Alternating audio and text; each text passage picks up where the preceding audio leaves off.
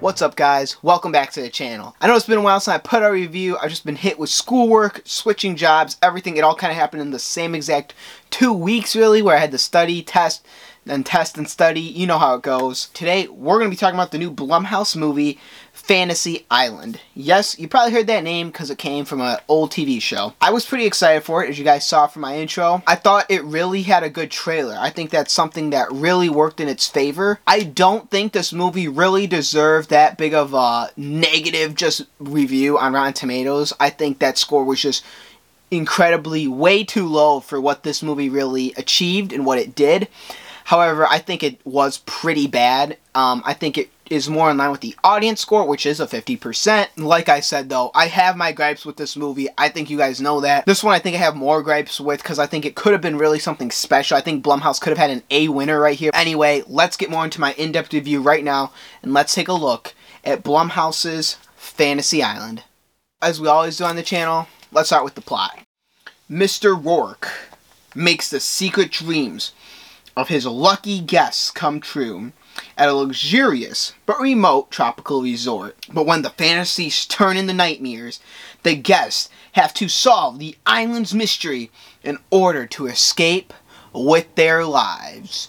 Dun dun dun! Director Jeff Wadlow. If you heard that name before, and if you remember last year's Blumhouse movies, there was a movie called Truth or Dare. He directed that one. That movie was shit, and this one was not shit, but close to it. This is starring Lucy Hale, who is also from Truth or Dare, as Melanie, Maggie Q as Elena, Portia Doubleday as Sanja, Michael Rooker as Morgan, Michael Pena is Mr. Rourke. The plot of this movie was the strongest part of this movie. I think it did really, really good in actually telling the story it needed to tell and weaving its way through all the fantasies of these other people. There were times when you never felt lost. I thought they each had unique fantasies, different fantasies, and there was always, you know, because it is a horror movie, there always was a horror element to it, but you were always like, I never thought of that. That's pretty cool, actually. However, where I fell into problems with this plot was like the feeling parts. There was never a part in this movie where I felt like excited or terrified. Like, I always knew stakes were low, and I think that was a big problem for this movie. There were parts in this movie where you wanted to feel something, where it's an emotional part or it's a boom, big reveal type part, and it didn't have it or it fell flat. Why? Because of lack of character development, which I'll get into when we talk about the cast. Going back to the plot, I think it's also forgetful. Like I said, Truth or Dare came out last year, and I kind of remember how that went, but if you ask me to give you like a detailed of like who died, who lived, how it ended, I could probably tell you the ending, and that's about it. I don't remember any of the middle parts or anything. It's a forgetful plot. It's something that in like 3 months from now, we're going to be Fantasy Island. Another thing about this plot, which I found really weird, was I think there was like a lesson to be had or something. The lesson was like there, and then they retracted it, and then they retracted their retraction. So the lesson that like we should have taken away from this movie wasn't there at all. I just thought it was there, and then it wasn't. So I was left feeling like the fuck I just watched. So that's another thing where this plot lacked. But however, that I could deal without. I don't need a lesson in my movie if it was enjoyment and they, you know, told the narrative in a compelling way. I think that's what they did. However, the whole lesson thing really was like weird. So overall, the plot was the strongest part of this movie. However, it was still weak, and it had things that was lacking, which didn't make this movie too good. Now let's move on to acting. Lucy Hale as Melanie is really the only actor who I'm going to talk about in this, because I'm going to group all the other actors into one. She had the most character development by far, which is not saying much at all, considering the lack of depth these characters had. Like, their acting was passable, but poor. There was no sense of like, I can identify with these characters, I can relate to these characters, I want to feel something for these characters. There was none of that.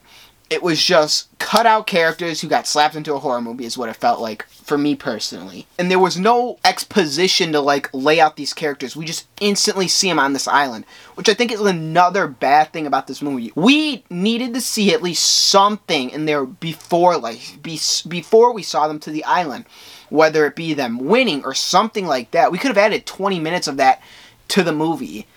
You know, and it probably would have made this movie one of Blumhouse's better ones. But instead, because they neglected to show us that, it was quite bad with character-wise. I think this is one of their worst movies when establishing characters and trying to make us feel something. I felt it was just rushed, really. Like, there was no development, which isn't good. I'm all for longer horror movies so we get that development, not for these hour-and-a-half to 2-hour movies, because sometimes it just doesn't deliver. Overall, with acting, it was a lack of development, rushed character development, and just when you were supposed to feel something, you didn't.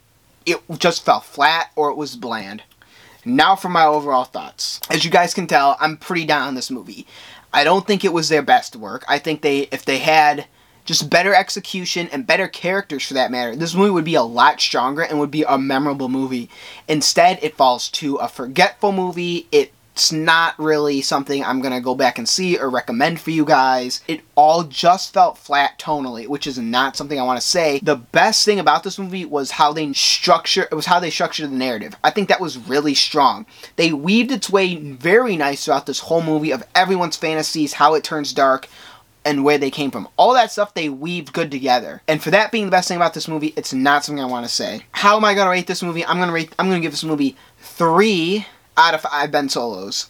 I do not recommend to go see it. I do not recommend to wait for it to even watch it on streaming. I mean, if you're really inclined to go see it, I would say go see it. If you want to make the connections between the TV show and the movie, you should probably see it, and you might find more enjoyment out of it than I did.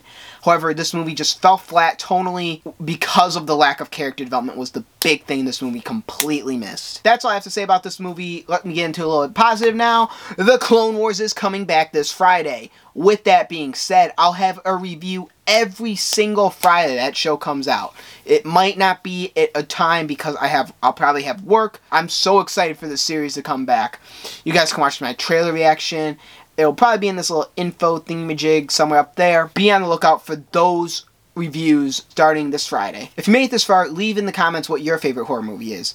Thank you guys for watching. Thank you guys for subscribing. If you're new to the channel, hit that subscribe button. Follow me on social media down here. I'm on podcast forums, so if you guys don't want to watch this and you want to listen to the podcast, be sure to check that out. All the links will be in the description below. If you see a movie over the week, let me know. Use the hashtag WyattReviews. As always, thank you guys for watching. I'll see you guys this Friday for the Clone Wars. See you then.